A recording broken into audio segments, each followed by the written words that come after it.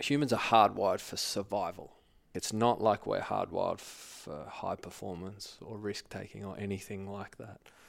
And all the scenarios that my brain may play out, I'm really pragmatic with the percentage of those happening. And the reality is that the percentages of things going really bad, like drowning, are so minutely low as long as I do the preparation work. I'm constantly assessing what could go wrong, but then how likely is that, doing all the preparation so that if something goes wrong, I make the best of that situation, or I prepare to avoid anything going wrong.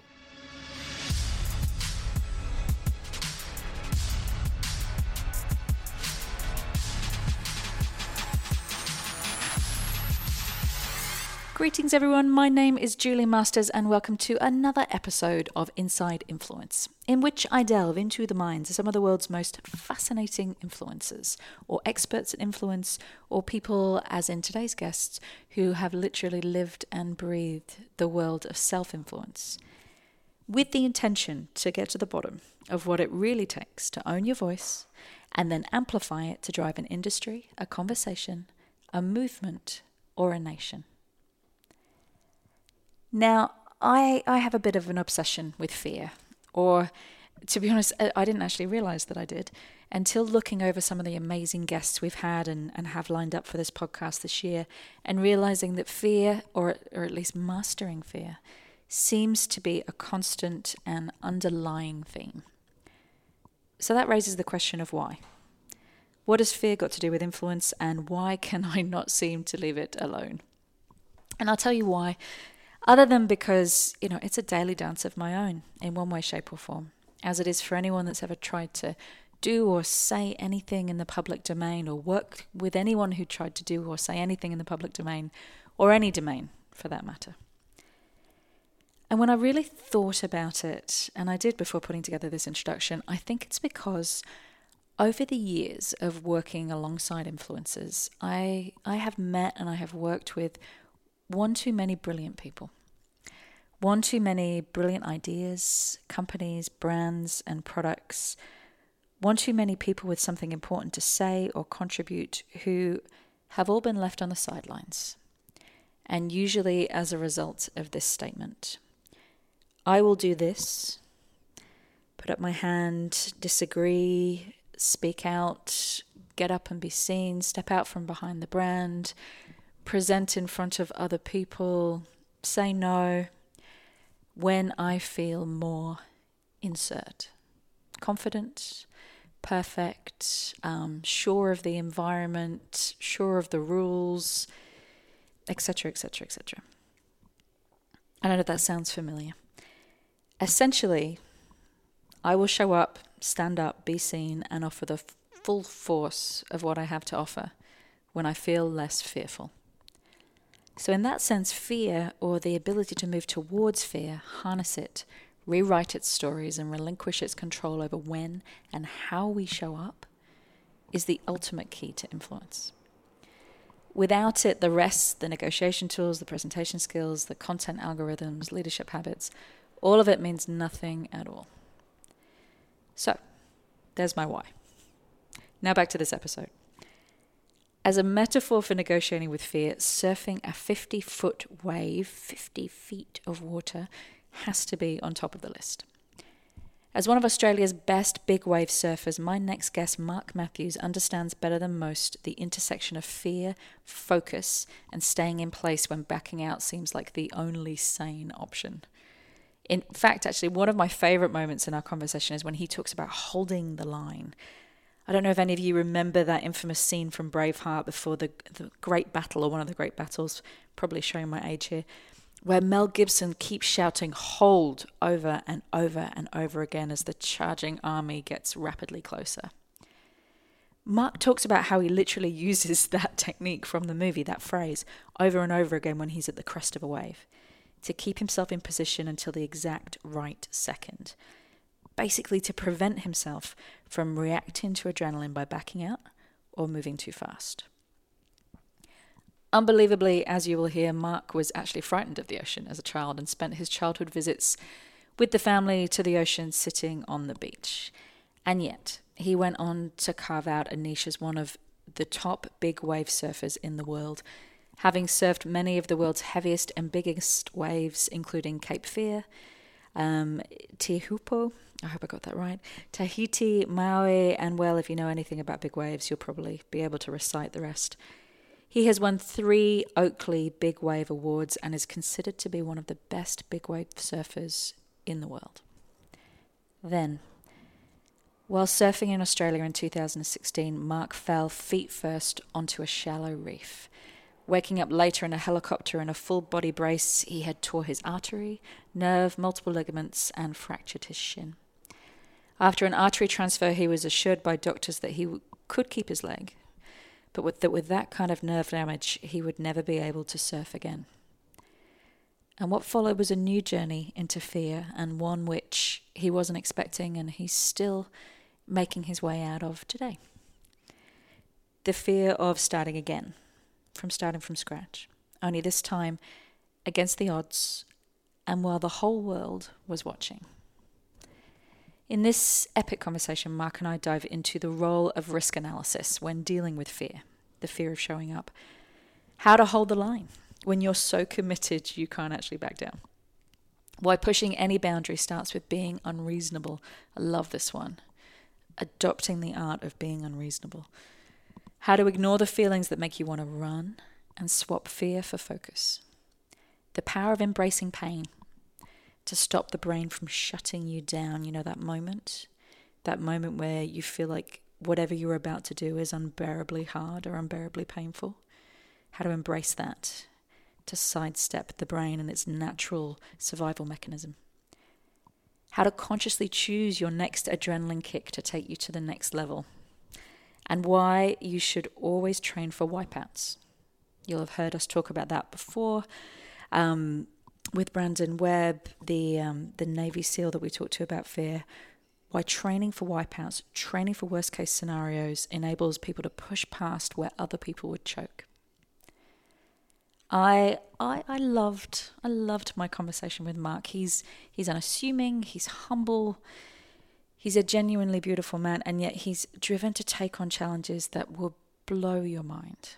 In fact, just quickly, after you finish listening to this, go Google his name and look at the images that come up. That should be enough for you to get a sense of exactly what I'm talking about.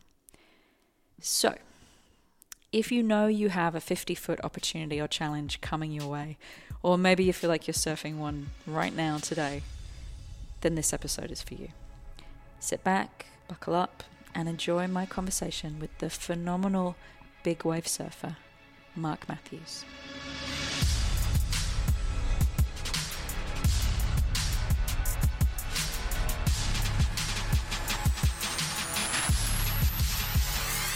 Mark Mathews, welcome to the podcast. Thanks for having me. You are so welcome. I'm going to kick off the way that I always kick this podcast off. Anybody who has listened to it for a long time is probably tired of hearing me explain it, but I want to ask you whether you consider yourself to be an introvert or an extrovert. And the reason that I ask that is I feel like there's a myth potentially or a story out there that I come across a lot, which is I can't be influential. I can't stand up and become an authority or own my own voice unless I am an extrovert. And I personally haven't found that to be true, but I'm fascinated. So, introvert or extrovert?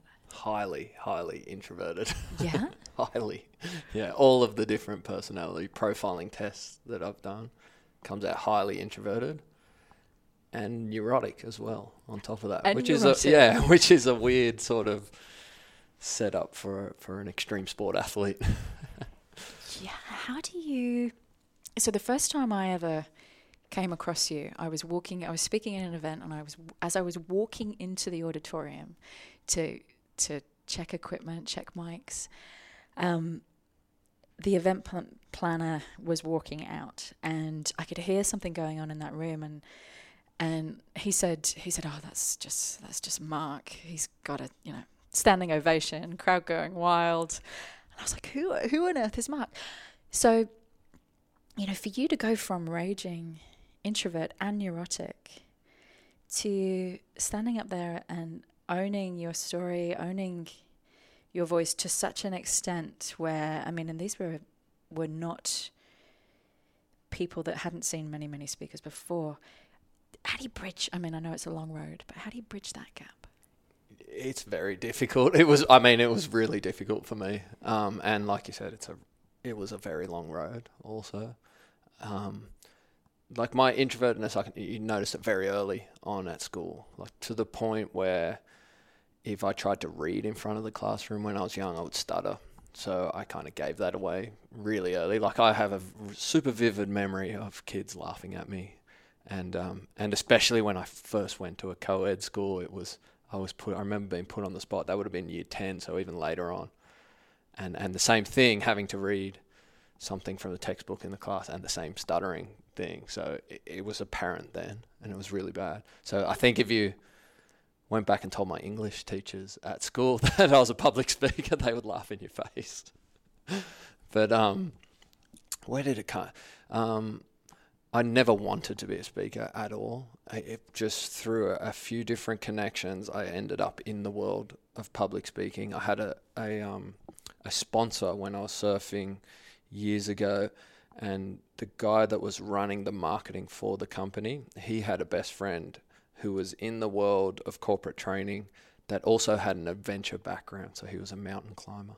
And he had said to me when he sponsored me, and I would have been early 20s at the time, he said, when you finish your surfing career, you're going to be a public speaker. He just, from my story, at that point? I guess his experience with how successful his friend had been just by using his story in the corporate world. And he said that to me, and I laughed in his face. I said, 100% I won't be. And that guy actually, it was kind of became a sort of father figure in my life and definitely in my career over the years, and pushed me to do it. And I just slowly learned bit by bit. I had the right people around me, as far as people who pushed me and got me into those uncomfortable situations. I think the defining part was when I finally said yes to a keynote, so a 45-minute to an hour keynote. And I said, and it was offered to me, it's in a month's time, and I just, as much as I didn't want to, and I'd turned so many down before because I really didn't want to go through the stress of, one, writing a keynote, and two, then learning it and being able to deliver it. But I finally said yes, just one day, I must have been feeling motivated, or just on the back of a coffee or something like that. And then it was set in stone, and I had to figure out how to do it in that month's time. And so I wrote it. I did a whole bunch of different courses, speaking course, facilitation course, watched all the online videos, read all the different books. And then I got up and did it, and it went amazing. The very first one that I did, when I look back on the delivery, it was terrible. Like, it was absolutely terrible in my eyes, knowing where I could get it to. But I think the story combined with the vision of my surfing and all of that, just, it seemed to be entertaining for an audience. And I got told when I first delivered that talk, the CEO of the company, it was one of the Australian banks, he came up to me and he said, look, I've watched a lot of speakers in my time. He said, whatever you do, don't lose that rawness. Don't get too polished, because you'll lose it there. Like when it becomes too polished, then the emotion's gone. So I that was really good advice for me. So when I kept doing all the different courses, because you have to become polished to an extent so that you can continue to deliver without making mistakes, because the people pay you a lot of money to come and do the talk, so you cannot, have a failure. So you need to be able to, perform every single time, but then, like I said, not losing that rawness. And I think, to me, the way I learnt to do that was relive the story as I tell it. Like, actually, when I'm telling one of the surf stories, or about a really bad wipeout I've had, or an injury, in my head, I'm seeing it all happen, and I'm going through riding the wave. I'm feeling the pain as I hit the reef. I'm going through the fear again, as I'm saying the words, and I tell the story different every time, like the actual words that I use, but I think the motion's there every time. But it's exhausting for me, absolutely exhausting. I don't find anything more tiring than that. I could run a marathon and have more energy at the end of the day than do a talk. There's an amazing storyteller that I know, and he uses those exact words when he talks about storytelling. You don't tell and retell a story. You have to live and relive a story. Otherwise, it loses all of its magic in the packaging and the polishing and the getting it picture perfect and word perfect. Well, I'm going to flip for a second, and I just want to talk about some of the basics for anyone here who doesn't know much about big wave surfing, which was myself until I spent hours immersing myself in your world. What is big wave surfing? Can you give me an idea of exactly how big those waves get?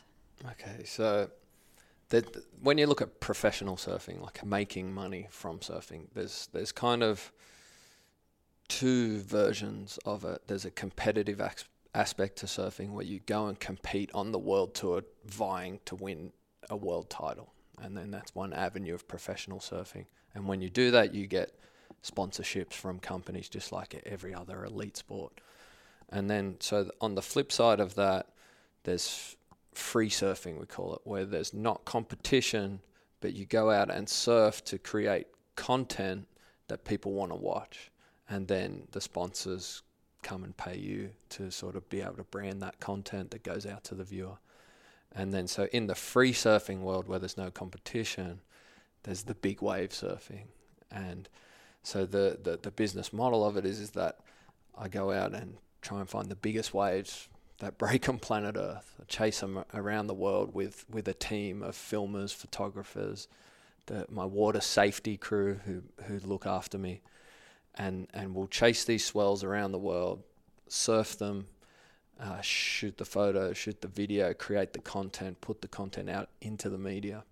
And then based on the media value is where you get the money from sponsorship. And you say there that there is no competition, but you're still competing. I mean, you're competing for attention. Yeah, basically. So you're having to find bigger and bigger waves because that's more competitive. You're competing with the entire internet. Yeah, well, and there's kind of, it's not a sort of set like world tour, but we do have like awards where every year the biggest wave of the year is awarded, or the ride of the year, or the wipeout of the year. So there's an element of competition, and like you said, you're vying for attention off people, and that's the world of content marketing these days. And there's so much content out there that yours has to be.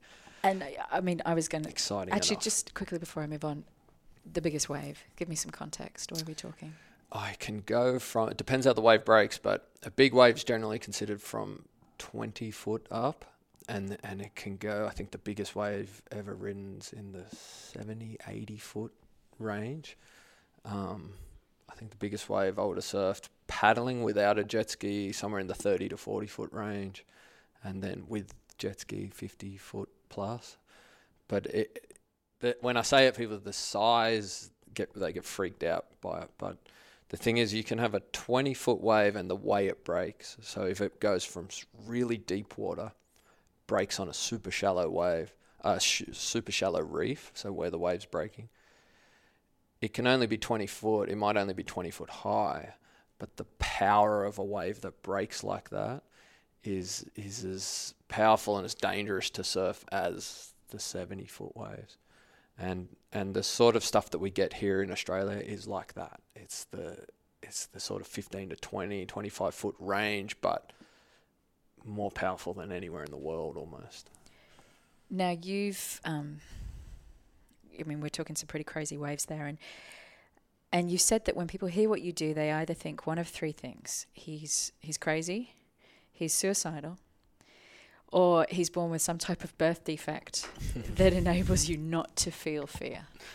How do you answer that? Yeah, it's funny when I tell people that I'm neurotic. It doesn't really fit the mold. No, it doesn't, which is what makes it doubly fascinating. Yeah, but it's funny because when I come across other extreme sports athletes, so I'm a Red Bull athlete, so I'm surrounded when we do performance work with Red Bull by other Red Bull extreme sports athletes. And a lot of them are very similar and neurotic, because when you think about it, if you're not, you won't survive long in an extreme sport. Like, so I have to, it's like the way my brain works is I see all the different problems that may happen, and I play them over in my head just non-stop. And it's really just my brain preparing for what's going to happen in the surf and how I'm going to deal with it. And then I think it's just, you need enough motivation to combat all that. Like, I see all that stuff go wrong, so I'm preparing for it, but it takes the motivation to still put myself in that scary situation and in those moments take off on that wave that may seem that dangerous. Does that make sense? Just drill down into it for me for a second. So you set a goal to surf a certain type of wave, and then you're planning out. So your neurotic side, as you put it, is planning out pretty much everything that could go wrong.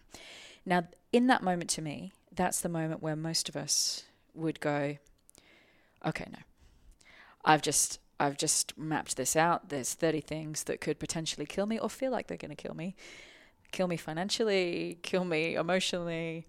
That's the moment when most people would stop. So what is it in you that sees those things and can push through to doing it anyway?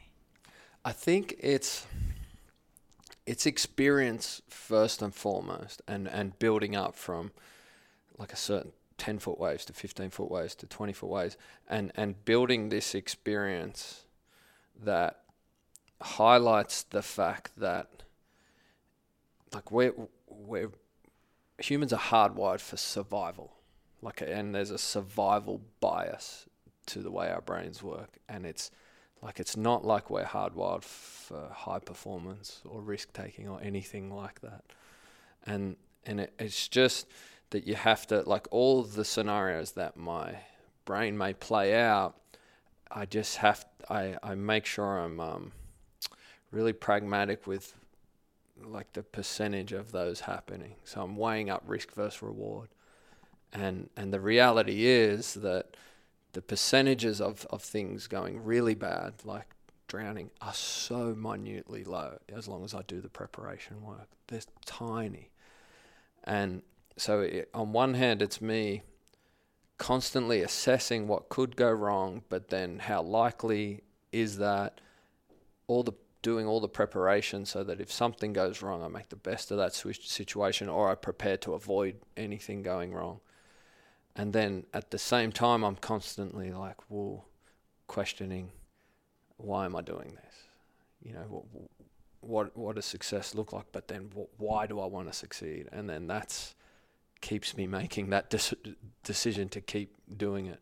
And then in big wave surfing, there's just the moment that you go through that crazy amount of fear and all the anxiety in the lead up to a big swell, and then you're there on the day and it's terrifying.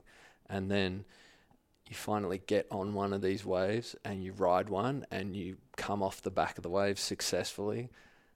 That feeling is so unbelievably addictive.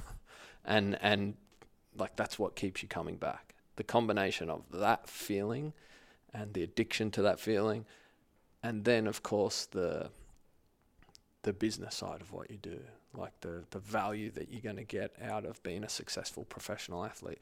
Those two things combined create the motivation so that when your brain has all that panic in the lead up to doing things, you're still motivated enough to sort of keep pushing through it. So, let's just assume for a second, I think safely assume that you are not crazy. You don't appear suicidal. Would you say, again, this goes back to the introvert-extrovert question, would you say you were born, let's not call it a birth defect, would you say that you were born with unique wiring that enables you to turn off fear? Or is this something that you have developed and worked on over time? I definitely wasn't born that way, 100%, because I was the most scared kid in the surf compared to all the peer group or friends that I surf with. I was always the most scared when I was young, sort of early teenage years, by far. And even on land, I'm doing anything extreme on land, I'm scared of it. When I look back in my childhood, because I try and figure this stuff out too, because I want to explain it to people. So when I look back at my childhood, I try and find the points that, like, what made me so motivated though to do it. And it's weird, but every time I come back to something and then I look at what motivates other people, it feels like there's nothing else but wanting to be loved. Like, you want people to love you, like, it just seems like regardless, at the very end, if you break down everyone's motivation, no matter what they do, it seems like that's it. And then I'm like, well, why is it so heightened in me that I would do such an extreme sport for that? And then, I don't know if you're born with genetics like that a little bit, or maybe it was a weird family dynamic, but I didn't have, like, my family dynamic was amazing. I think maybe, like, there were two things. My dad's a surgeon, so he wasn't around a whole lot. And I always would be striving for his attention. Like, I wanted his sort of, like, for him to say, be proud of me. If I overheard when I was a kid him talking about me to other parents or saying he did this or this, like, I looking back on it, I feel like that's was one of my main drivers as a kid. And then I think if that was the main one, and then, like, and they seem so arbitrary, like that it wouldn't make a big difference, but I remember being young and where I was living, there were only older kids around me. So I was always trying to hang out with these older kids, and older kids don't want to hang with a young kid. And it was like I was constantly shunned. So, and I was just always trying to, like, do things for them to like me. And I don't know if it was just something as simple as that kind of hardwired in you to make me more motivated around those things. And then as you get older, like, you kind of chase that, and then I can use it in, like, a part where it's to do with financial success and other aspects of sex. I think also... Does that make sense? I don't know. Yeah, you're actually reminding me of a conversation I had with a friend a while ago she's an incredibly successful woman, and she was struggling at that point because she was bordering on burnout, and just felt like she was getting closer and closer to the wall, and the train was not slowing down. And we were talking about how one of the hardest lessons you learn in business, but it also applies to what you're talking about, is that no one's going to give you a high five. There's never going to be this moment where everybody stops you and gives you a massive high five and goes, "Oh, you just blew it out of the park. That was incredible. Do you know what? We've been watching. We've noticed. You should sit down. Sit down. Take a breath. Take a rest. You deserve it. You've done amazingly." And I think somewhere at a primitive, instinctive level, we do believe that moment's coming. Mm-hmm. That if we just go harder and harder and harder, that high five is going to come. And you crave it. And you do crave it. Subconsciously, like, even if you don't. And I'm wondering if there's, in terms of a healthy way of doing that, because, one is driven by external circumstances and validation, and as we know, that only takes you so far. But a healthy way of doing that is when you surround yourself, which I think that you did as a surfer, when you surround yourself with people who are at the top of their game. 100%. And then rather than running for their approval, you're running because you can see what is possible, and you can see that somebody else has done it, and they're able to give you some insights. And so you're still running to catch up, but now you're running to catch up out of inspiration as opposed to fear. Yeah, definitely. I think, that's the thing, because it's like you want to be loved, like, and I think that's you've just evolved to have that. It's that whole scenario around if you weren't part of the tribe when you were back on the plains of Africa hundreds of thousands of years ago, you'd die. So it's so hardwired into you. And then on top of that, if humans only want to really survive and procreate, like, being loved, you can't do it without that as well. So I think it's just such a strong driver, but then it gets to a point where you, like that inverted U sort of performance curve or hormetic curve, where it's all dosage dependent. So you need so much of that as a motivator, but then too much of it starts to detract. So if you're worried what people think, that's a great thing, because it's going to motivate you and it's going to make you interact with people better. So you need a certain element of that, but then once you start caring too much about what people think, it detracts from your performance. And exactly like you said, that's what makes who you surround yourself with so important, because if you're constantly trying to impress the wrong crowd of people and their ideals, then it will take you down the wrong path, and vice versa. And if you don't get the fit, like, it creates a weird imbalance. And we're going to talk a little bit about where you grew up and the culture that you grew up in. But before we get onto that, talking about people who love you, you had said that, you started out and you were terrified of the ocean.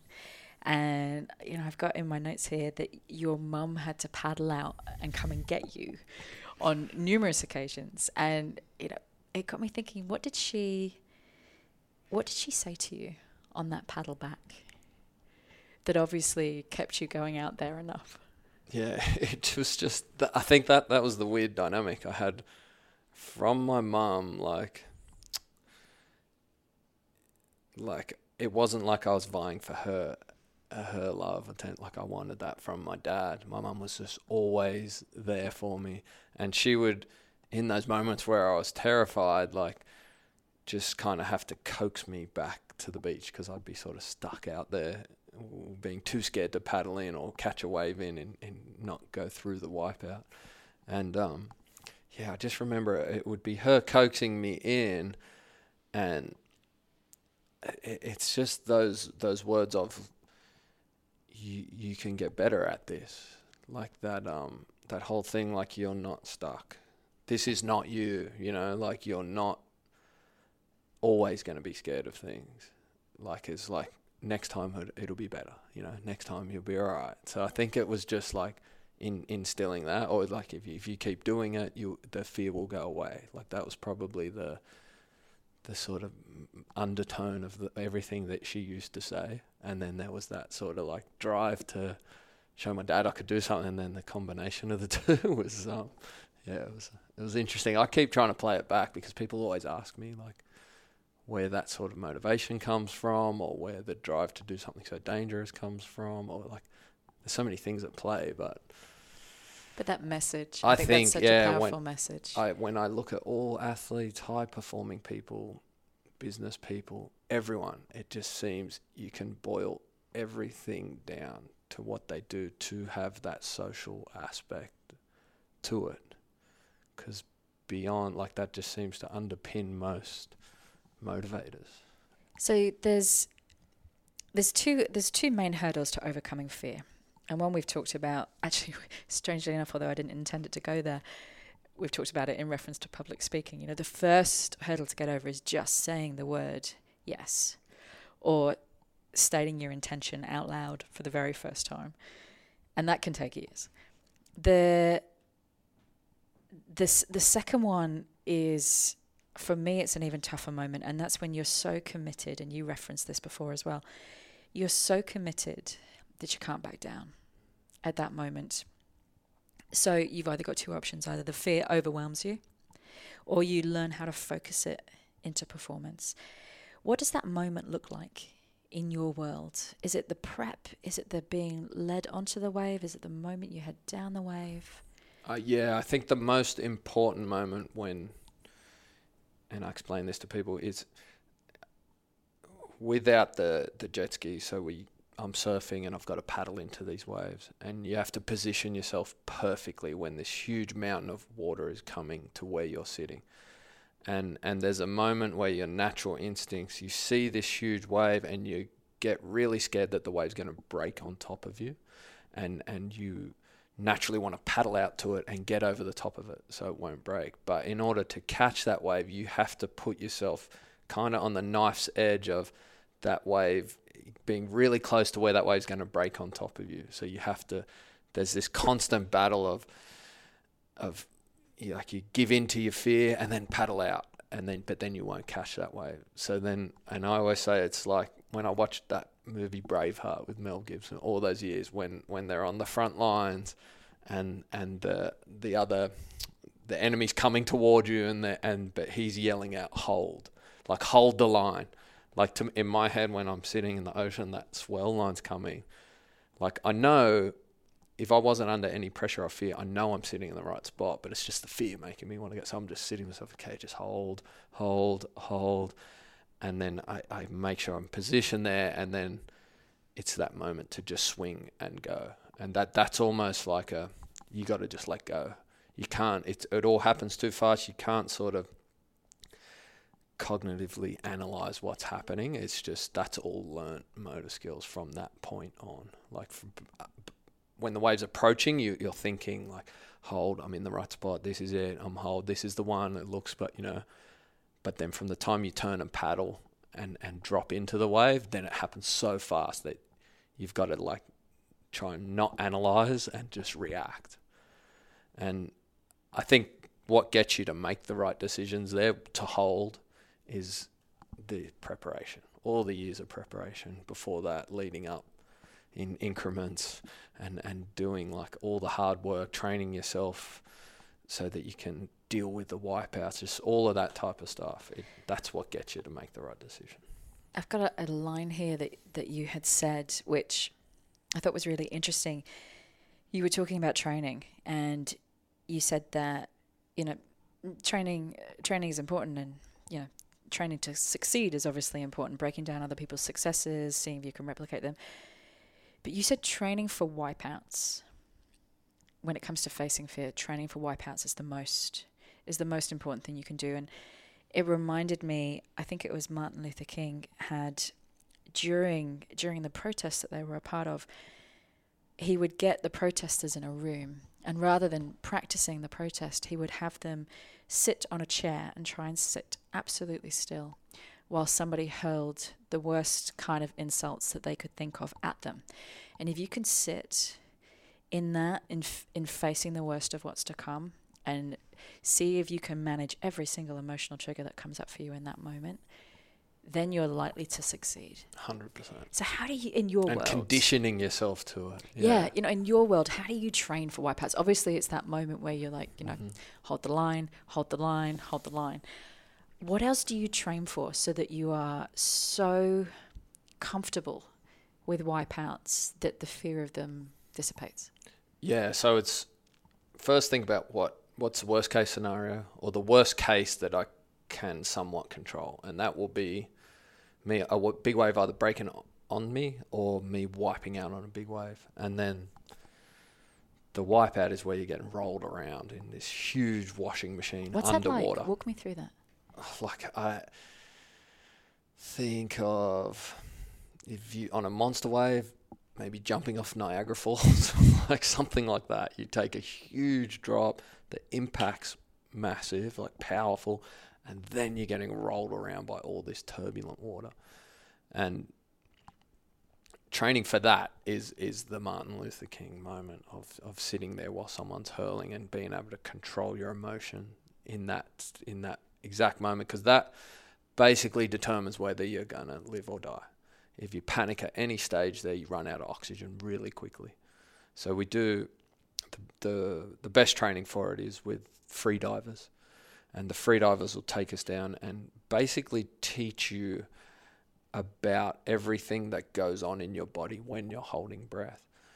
Because you go through all different sensations as, one, the oxygen is drawn out of your body, or you're using it all up. And two, you get carbon dioxide build up in your lungs, which creates pain.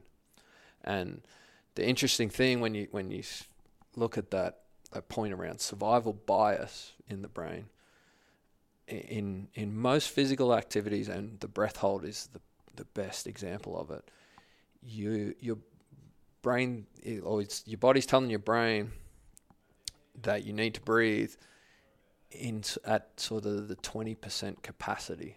So it's like, no, this is all you've got, get up quick. But that's not a reality. So that moment where your brain says, we've had enough, it's a bit like the empty gauge on a car, where you know that if you know enough about it, you know there's more. If you have the knowledge that there's more, you understand the sensations, and most importantly, you can stay relaxed, there's 80% more. 80% or 20%? No. It kicks in at 20%. So you have 80% more. Wow. Yeah. And it's like anywhere from, it'll kick in from for me anyway, 20 to 30%. Like I'll start feeling pain in my lungs, say at the 30% capacity mark. And I know when I feel that pain, if I relax, so I can have two responses there. Panic and fight to get to the top, and then my heart rate will go 1,000,000 miles an hour. Your muscles will use up all the oxygen, and then I'll be out of breath really quickly. But if I relax in that moment and just embrace the pain, understand that no, I'm not going to black out as long as I relax, then I can go for 2/3 as long, which is crazy. And it's interesting. It's really similar to like fatigue in an endurance athlete. The brain switches your muscles off, makes you stop running before anything else. I've seen a scientist did it where he had marathon runners on a treadmill and asked them to run till they collapsed. And then he biopsied their muscles, and there wasn't actually lactic acid in the muscle yet. So there was no reason for them to collapse other than the brain was just shutting them off because it felt like it was a dangerous situation. Stop it. Get out of it. How do you combat, just to stop you there because that's really interesting. So because it feels involuntary, what you're talking about. Definitely. If your brain shuts you down, what do you do in that moment to stop that automatic reflex of your brain shutting you down?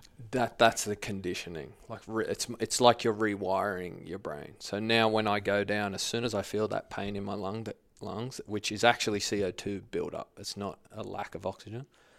When I feel that pain, my body instinctively now relaxes versus panics. And that's just by going underwater, having the divers, free divers with us, holding me down and like wrestling and just constantly doing that over and over again. So my new response to that situation is to relax. And then that kind of just rewires it, you know. And I find that the most interesting part of performing because it highlights so much that survival bias in a physical sense. But then if you were to think, or people would think about their lives and their performance, not necessarily on a physical fear level, but those social fears around, I'm not good enough, I can't do this, I would honestly believe it would be very similar. So whatever you think your capacity is in whatever given skill, it's probably, your brain will probably think it at about 20-30%, where you actually have 70% more. I think it would be very similar. I want to just dive into survival bias there for a second. Now, when I was researching, I saw this article, and at first it made me laugh, and then I thought about it a little bit more deeply. The title of I think it was an article or a video, and the title was, "Is Mark Mathews Unreasonable?" And, you know, I had a giggle, and then it got me thinking, you know, does pushing any boundary, either a boundary in a sporting field, a boundary in your own body, which is what you're talking about there, your brain's mental boundary, does pushing any boundary always start with being unreasonable? Do you have to be unreasonable to even attempt it? I think compared to what the general consensus is, it seems unreasonable. So yeah, to an extent, you've got to be unreasonable. The way your bias is. Well, especially since the reasonable part of your brain, the survival bias that you're talking about, that part, as we've said, is naturally wired to be risk averse. And yet, I'm not explaining this very well, but yet you have to, in what you do especially, you have to swap from being unreasonable to reasonable and unreasonable and then back again, where you start out with an unreasonable idea, and then so much of what you do is science-based, or if you're running a company, it's economics-based, it's, data-based. So then you have to go into reasonable mode. And then you have to go back into being unreasonable again and hold the vision. Do you find it difficult swapping between those modes, being utterly unreasonable and then being reasonable again when you've got data in front of you saying this might not be such a good idea? Oh, for sure. I mean, it's a constant risk versus reward sort of play that goes on at all times. And that's why when I speak in front of audiences, if I have that short amount of time, I always talk on the most important factor is your motivation. Like, what does success look like for you? More importantly, why do you want to succeed? Like, those two things, that will govern everything else. That will govern what is reasonable, unreasonable. Like, if you have a vision and success to you, like, it can be anything, but if success to you is a long way away and you're going to have to go through a whole lot, but the reasons why you want that are worth it, then what you go through to get there won't seem as unreasonable if you constantly remind yourself. But people don't, like, there's this, when I started speaking and I was to speaking bureaus, I was like, I like to talk about motivation. I think motivation underpins all success. It underpins everything we do. But there was this sort of thing in the corporate world. It's like, we've heard enough of motivational speakers. We don't want to hear about it anymore. Like, people are against the word motivation. But and I think it's because people they get the glimpse of motivation, and then it dies off, and then you don't have it, and then you feel unmotivated, and they think then it's not about motivation, it's about forming habits, or it's about something else. Like, there's just went down this different path. But when you bring it all back, it's always motivation. To, like, if you want to form new habits, how hard is that to do, especially as an adult?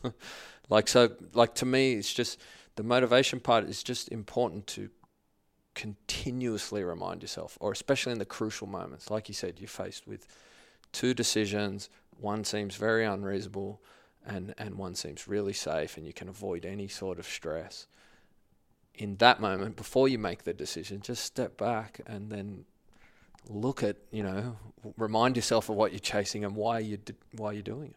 And then you'll have a more chance to beat that survival bias. And then when you make a commitment, like with the public speaking, and that's why for me, learning public speaking was all about doing whatever I could to motivate myself. So I was making a commitment to do a keynote. I would spend ridiculous money to do a public speaking course, because if I spent $10,000 on this course, I would have to go and do it. So that got me there to do it, So it was just fighting against that wiring in your head. Have you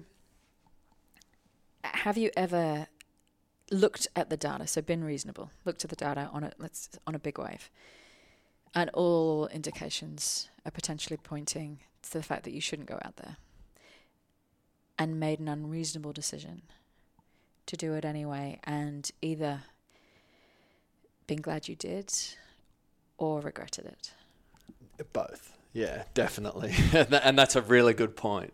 But there's some situations, there's one particular wave in Western Australia that I surfed when I was young, and I rode a wave out there, and it was so dangerous, and I made the wave, but I remember having this thought that I was going to fall, and then when I looked at the footage in my head, if I fell there, I would have died. High likelihood. And I've never been back to surf that wave. I was like, that's it. It's way too unreasonable. Like, I don't do things where there's a high chance that I'm going to die. As much as people think that, I do all the preparation. I take all the safety measurements. Dying is not one of the things that's in my head. That's not scary to me. There's injury is scary to me, but in my head, the reward from what I do is worth the risk of injuries, not dying. So, and have you learned the probability of dying for me is very, very low. Have you learned over the years to be able to marry those two things, to be able to tell the difference between unreasonable holding a vision that nobody else can see, and reasonable, paying attention to the facts, the data, the people around you who are telling you that it's possibly not a good idea. Have you learned how to balance them? Yeah, one of the main points I've found is the reason why I'm doing it. So if I'm going out into a surf, and if I'm thinking too much about the financial career side of what this is going to bring to surfing, and I get too caught up in that's where I have to be careful, because that's where I'm taking risks that are probably beyond what I should be. When I think about, okay, would I surf this wave if I wasn't a professional surfer? Like, would I be excited to do this? Would it be worth it then? When I marry those two, then I get a clearer picture. And then on top of that, like you said, I speak to other people as well. But then it's interesting because I've had different teams around me and surf with different surfers. And I need the perfect balance of, it's impossible for me to do what I do if I have a person that's way more scared than me and is reminding me even more about what could go wrong, because I already do that to myself. So the perfect balance for me is that personality is more overconfident. And Richie Vass is a guy that I grew up with, and we sort of have the perfect dynamic, because it's like he's completely overly confident in the surf, whereas I'm the other end of the spectrum, and we fit really well. He motivates me, and I pull him back where it needs me, and it all works really well. But I need that perfect dynamic. Yeah. It's interesting you say that. Thinking back to every mistake I have ever made in business and probably in life too, and you're right, it comes down to that moment of, am I doing this for money? Am I doing this because I'm scared of what people think if I don't? Any of those fear-based motivators, and you tend to make bad choices. Yeah, definitely. But when you ask yourself the question, and I've started to recently actually ask myself the question, if I had $1 billion in the bank and I could do whatever I wanted to do on any given day, which, truthfully, when it all boils down, I can, could choose to do whatever I want on any given day. If I decided to, go and live in a hut on the beach, tricky with kids, but, if that were the truth, would I do this? Would I do this because it's a stretch? Would I do this because it inspires me? Would I do this because it makes me feel fearful, and that's a reason to do it? You come at it from a totally different place. Now, you mentioned back there, you said, I'm not afraid of dying. I'm afraid of injury. Yeah, I'm afraid of dying, but the likelihood of me dying in the surf is very low. So so injury is the predominant risk. Yeah, the predominant fear for me is injury. And so back in, not that long ago, back in 2016, you had what could be called a very significant accident. Can you tell me what happened? Yeah, that was my worst injury by far. I was surfing a wave down the south coast of Australia, so about 5 hours south of Sydney, and it wasn't a particularly big wave, but it was super shallow where it was breaking. So where the wave's breaking, it's probably a foot deep. And we surf waves like that because when it goes from deep water to shallow water really quickly, it creates a really wide, big barreling wave. And to get yourself inside the tube or the barrel of the wave that's the best feeling in surfing. And on top of that, it creates the most amazing imagery in surfing. So there's reasons why we surf those shallow waves, but they are the most dangerous. Anyway, I made a couple of bad mistakes on the day as far as I picked the wrong wave. And that was because I didn't do the due diligence in learning about this wave, because I hadn't surfed it before, and I was probably overconfident going down there. And so I picked the wrong wave.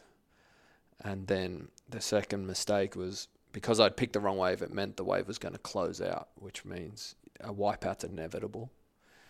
I should have ridden the wave out as long as I can. If you do that and let the wave break all around you, the energy of the wave dissipates around you, and the wipeout's not so bad. But what I tried to do was dive off the wave early to escape a wipeout. So dive off, sort of in front of my board, dive underwater, let the wave pass over the top of me, and then swim out the back to safety. But as I did that, I was just about free and swimming out the back, but the wave was too powerful and it picked me up and smashed me into the reef. So I came down on the reef with all my weight on one leg, my right leg, and at the same time all the power of the wave was on my back, and it just compressed me into the reef, and straight away I felt my leg pop, and I just searing crazy pain in my leg. And then the next sort of 12 hours is a bit of a blur. I was kind of like in and out of consciousness because of the pain. I was fainting, and eventually I got rescued, taken to the beach. Had to wait on the beach for about an hour in the pain and for the ambulance to come. And the ambulance come, and the ambulance officer, when he got to me, he had the decision, like, do we put him in the ambulance, drive him to the hospital, which would have taken about 3 hours. Canberra Hospital, I think, would have been the closest. Or does he call for the medevac? And so the standard, the helicopter, the standard procedure would be not to call for the medevac because it's crazy expensive, and you only do it on really certain situations. And I had no blood or anything in my leg, so it was so lucky that he was really good at his job. Because when you say you had no blood, as in you weren't bleeding? No, I wasn't bleeding at all. And I was just so lucky that this ambulance officer was really good at his job. And he noticed that, because I thought I'd broke my leg, sort of at the shin bone, which is bad, but not crazy bad. But he noticed that my knee was completely dislocated, because he could see this weird bend in my leg at the knee joint. And then, because of his experience, he thought that there could possibly be internal bleeding. So they called for the medevac. Anyway, I woke up in the hospital the next morning after surgery, and the doctor who did the emergency surgery on my leg comes in, and he's like, good news and bad news. He's like, the good news is we saved your leg. I was like, I thought I just had a broken leg. I was like, what do you mean save my leg? This is not hard. This is just broken. He said, no, you had completely torn the artery that was in your leg. I'd been bleeding internally. He said, if I got to the hospital 1 hour later, they would have to amputate my leg at the knee. So I was over the moon. I was like, man, what a relief. But then he said I asked him the question, and I was like, because the pain was so bad. I've had all different types of pain, like broken bones, torn ligaments, stitches, all that sort of stuff. And this was like something I'd never felt before. So I was like, why is there this pain, and why can't I feel or move my foot? And he said, well, when your knee dislocated, you tore through the major nerves that run through your leg and down into your foot. And he said the damage is unfixable. He said that's when we opened you up, there's too much damage. We can't do anything about it. And he basically told me I was going to be disabled to a degree. I can't move my foot for the rest of my life.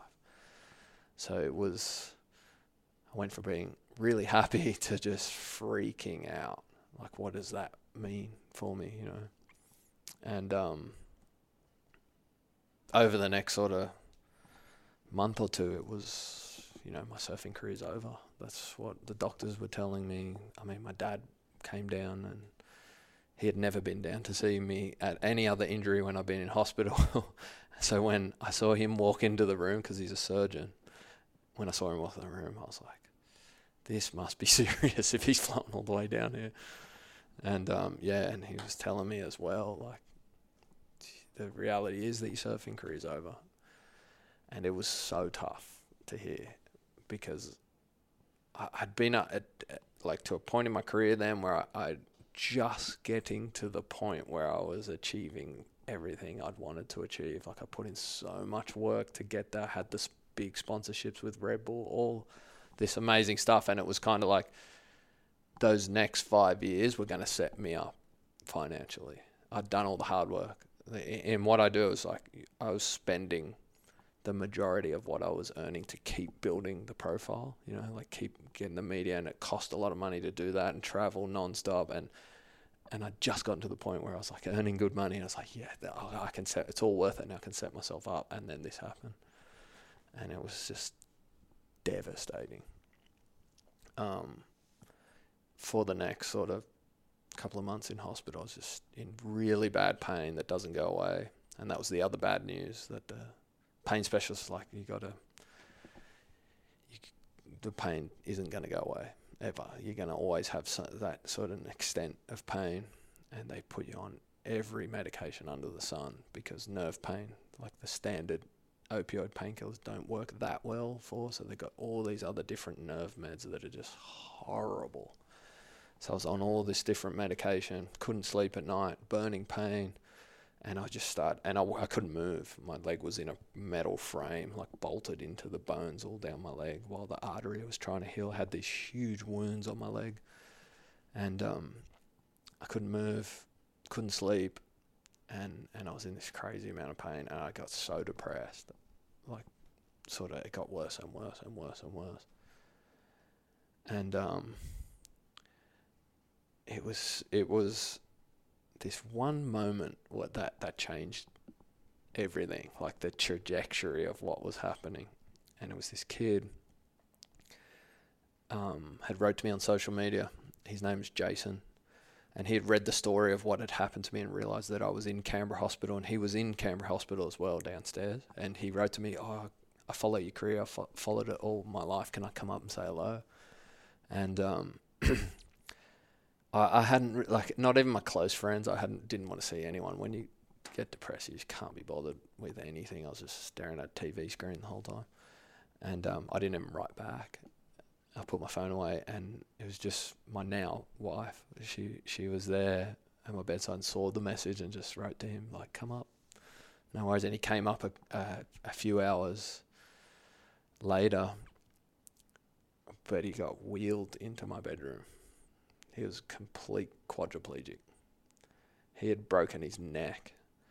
I think it was a month or two before I did my leg, just snowboarding and not doing anything crazy, snowboarding. And he was on the first leg of his around the world tour, like just finished school and stuff, was just planning this trip around the world.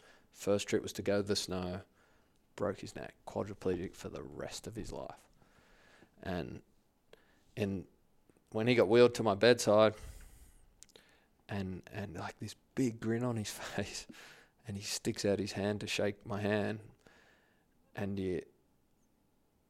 when you shake someone's hand who's a quadriplegic, it's confronting because they can't control their body properly. They can barely lift their arm, and their hand's dangling, but they just like want to embrace you, it's to say hello. And I swear in that moment, it was like my whole perspective of what was going on just flipped, because I went from being like so much self-pity and anger, and I just like angry at the world that this wasn't fair. This had happened to me now. I can't believe it. The pain was driving me mad. And then in that moment, it was like, holy shit, how lucky am I? Like I could have fallen, hit that reef so many different ways to be in the situation this poor kid was in. And here he is dealing with it better than I was dealing with it. That was the crazy thing. So it was just like a reality check. And I swear that flip of perspective it just changed the trajectory. Like that night was the first night I slept, like fully slept. Like I probably got 5 hours straight of sleep, which in a hospital and with the pain that I had was a miracle. But then I woke up in the morning with just a little bit more energy, and just that little bit of energy, I could deal with the pain a bit better. And then I was like, I can eat better. And then it just kind of got better and better over time. Like, I'd like to say I was happy and grateful 100% of the time, but that's not true. But I had so many more moments of gratitude from that day onwards, and I just felt like I could, in the worst scenarios where the pain was bad or where I couldn't sleep and I'd be up in the middle of the night, I'd be thinking about my career was finished, I could just go, okay, and I would just, this is what I'd actually do. It's kind of sounds sadistic, but I would just lay in bed and just go, okay, how would the rest of your day pan out right now if you had Jason's injury? Like, and just try and imagine it. Like, you can't even move. Like, you got to yell out to someone to come and help you go to the toilet, or you can't even scratch an itch, or you can't, like, and I would make myself do that, especially in the mornings or late at night. I was just like, I would try and experience what he's dealing with. And when you do that, like, it's super sad on one hand, like I'm sad for him, but at the same time, I'm like, you get this overwhelming gratitude, like emotion hits you like, fuck me, I'm lucky, like, and I just kept doing it over and over again. And to the point where I would speak to him on the phone and that would do it, or like just seeing him every now and then, that would do it. And it's completely selfish. Like it's like I'm using his situation and it helps me, which sucks in a way, but he kind of loved it. Like, I would tell him all the time, like, oh man, you're my inspiration. You're dealing with your injury as good as you're dealing with it, and it's inspiring me, man. But what a beautiful, I was going to ask if you were still in touch, and what a beautiful opportunity to give to him, to be able to, at a point in time where it would be easy to feel, I'm imagining as much as you can, helpless, to give him the opportunity to inspire. Oh, he loved it. To feel powerful enough to inspire somebody that you hold so highly. Like, that's also an incredible gift to receive, as well as what he has given you. He loved it, yeah. It's like his mission to get me to surf big waves again so he could watch. Now, you said after that, I don't know at what point you said this, but you said about the ocean, I couldn't even look at it for the longest period of time. And, I think for anybody that's ever risked anything, big or small, their life, their house, their relationship, you will inevitably have an experience of crashing at some point, and yours was potentially life-threatening. How do you start to come back from that? Because you have said that you want to get back to big wave surfing. We were talking about your rehab just before this interview. How do you go from there, from not being able to look at the ocean to contemplating getting on those massive waves again? Yeah, it's a process. I mean, in the beginning, I didn't want to. Like, I was just, the fear was too strong if I even thought about it, surfing big waves again. But I knew in the back of my head, I was like, I'm not healthy right now. I'm on all these different drugs. My body's like, I haven't moved. I have no adrenaline. Like, just don't think about it now. Just wait. Like, and it at the beginning, it wasn't my goal to surf big waves. It was like, okay, I'm going to shut out. And I would think about this when it was to do with how Jason would deal with what he was going through. Like, how is the only way you can cope with an injury that severe? And when I thought about it, I was like, the only way I'd be able to do that, and it helped me with my injury, is like, just shut out everything you can't do. Don't even think about it. Like, just put it aside. Like, it just would create sadness and angst to be like, I can't do this, I can't do that, it's not fair, So I just would shut it all out, not think about it, and then just find what I could do. Like, find what I enjoyed doing, even though I was injured. Like, just simple things that I found fun, and just do that, and don't worry about anything else, and just keep doing that, and the minimal amount of activity I needed to get healthier and eat better and stuff like that. So it was, I let go of any sort of big goal, but then I just, over time, just started to get healthier, started to get stronger, and then I'd become more energetic so I could train a bit more, and then the pain would start to die down, and it was just a 18-month period of that. And then I got to the point where I was like, okay, I can get in the water now. That was the first big one for me was back at the first time I went back in the ocean And it was with my wife. She's my wife now, but like, because that was one of our things. We used to always go in the surf together. It was like the happiest moment, we'd share together. So it was like, that was the one big goal, because that was a simple one. And then it just kind of kept building from there. And then once I started to feel better and I got off all the medication and I started to feel stronger, then the urge to surf again and the urge to surf big waves slowly started to build again, because it's that's the other aspect of dealing with scary things and being motivated to do them, or dealing with stress and fear, is like your actual physical health plays such a role in the way your brain works, or in the way you mentally assess any given situation. So I think when my health started to come back, then like the part of my brain that enjoys that rush started to come back. Yeah. You had said that the key to mastering your fear, and you've been through that process where you're mastering fear that stands between you and a massive goal or a massive wave, and you've also been very much in the situation where you're mastering the fear of just getting back to where you started, having fallen, and getting back to the beginnings, back to being in a position mentally and emotionally where you could even conceive of having a goal that big. You said that the key is to ignore the feelings that make you want to run. Ignore those feelings. How? I have a far more complex question in my head, but the only thing that's coming out of my mouth is how. So it's like ignore, or it's kind of embrace. Like embrace the feel. Like there's such a fine line between. So if you have emotion and feeling, and your response to that emotion is a certain way that you feel, and if you think about when people think about when they feel excited or whether they feel nervous, the feeling is so similar. Like it's and when it's measured physiologically, it's pretty much the exact same thing. And I think it's just you what determines whether you view that feeling as I'm excited to do something or I'm nervous to do something, I think is just your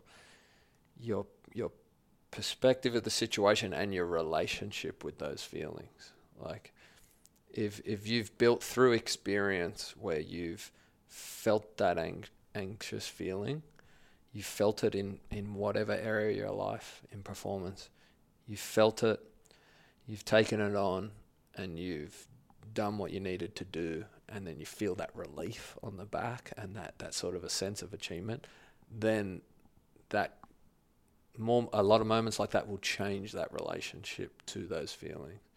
So it's like, then when it comes around again, and it might be in a totally different part of your life, it's like, okay, I know that feeling. Like, and then you can question it, like, I feel nervous about doing this, but could it be excitement? And then I even do stuff like I'll say it to myself. I'm really excited about going to do this talk. I'm really excited about it. And I say it 100 times in my head. I'm really excited about doing it. Or like out loud works even better. And it just like that tiny change in the way you perceive what you're feeling, it can make all the difference. So, random question, not on my list. What are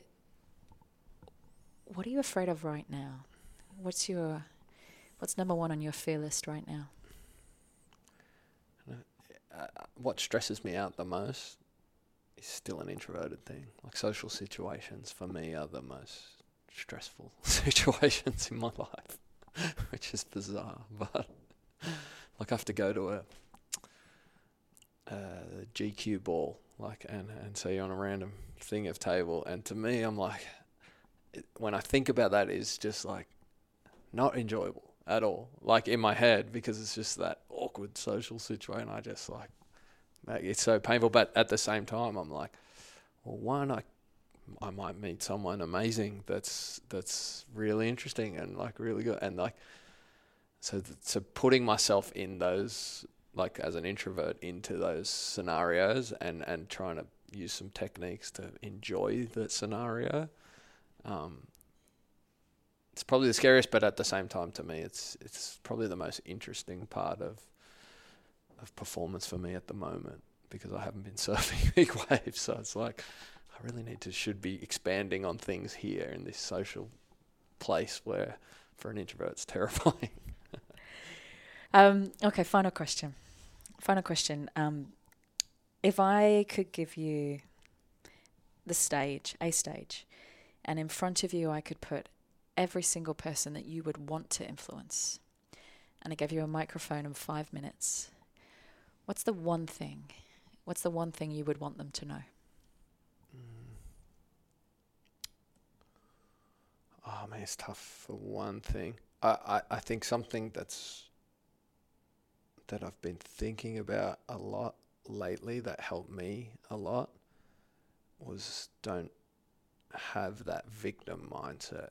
Like I'm a victim of this injury, it's done this to me, and now the rest of my life I'm going to see people and be like, I think if you frame your life in you're the victim of this, or society's oppressing you for this reason or that, I think it's a draining mindset. It's very hard to get any sort of success in any area of life when you constantly think about that. And I know, because I was living in it when I had this injury, and when you go from victim to lucky, and more of your headspace is around, I feel lucky. I think that sort of puts you on a totally different trajectory. It's like, I think that, I would, if I was going to talk about anything new, it would just be on that sort of topic. Well, thank you. It's been an utter pleasure and privilege. Thank you. Combination of those two words. Thank you so much for being on the podcast. Thanks for having me.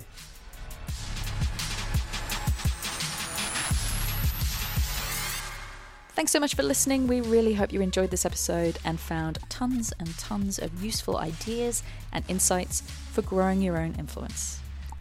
Now, for those of you who want to take the next step in your influence journey, if you want to take everything you have learnt today and just ramp it up a notch, or you just want to learn more about the power of thought leadership when it comes to growing a business, an enterprise, or spreading an idea, there is now also a research paper that you can download from my website, juliemasters.com.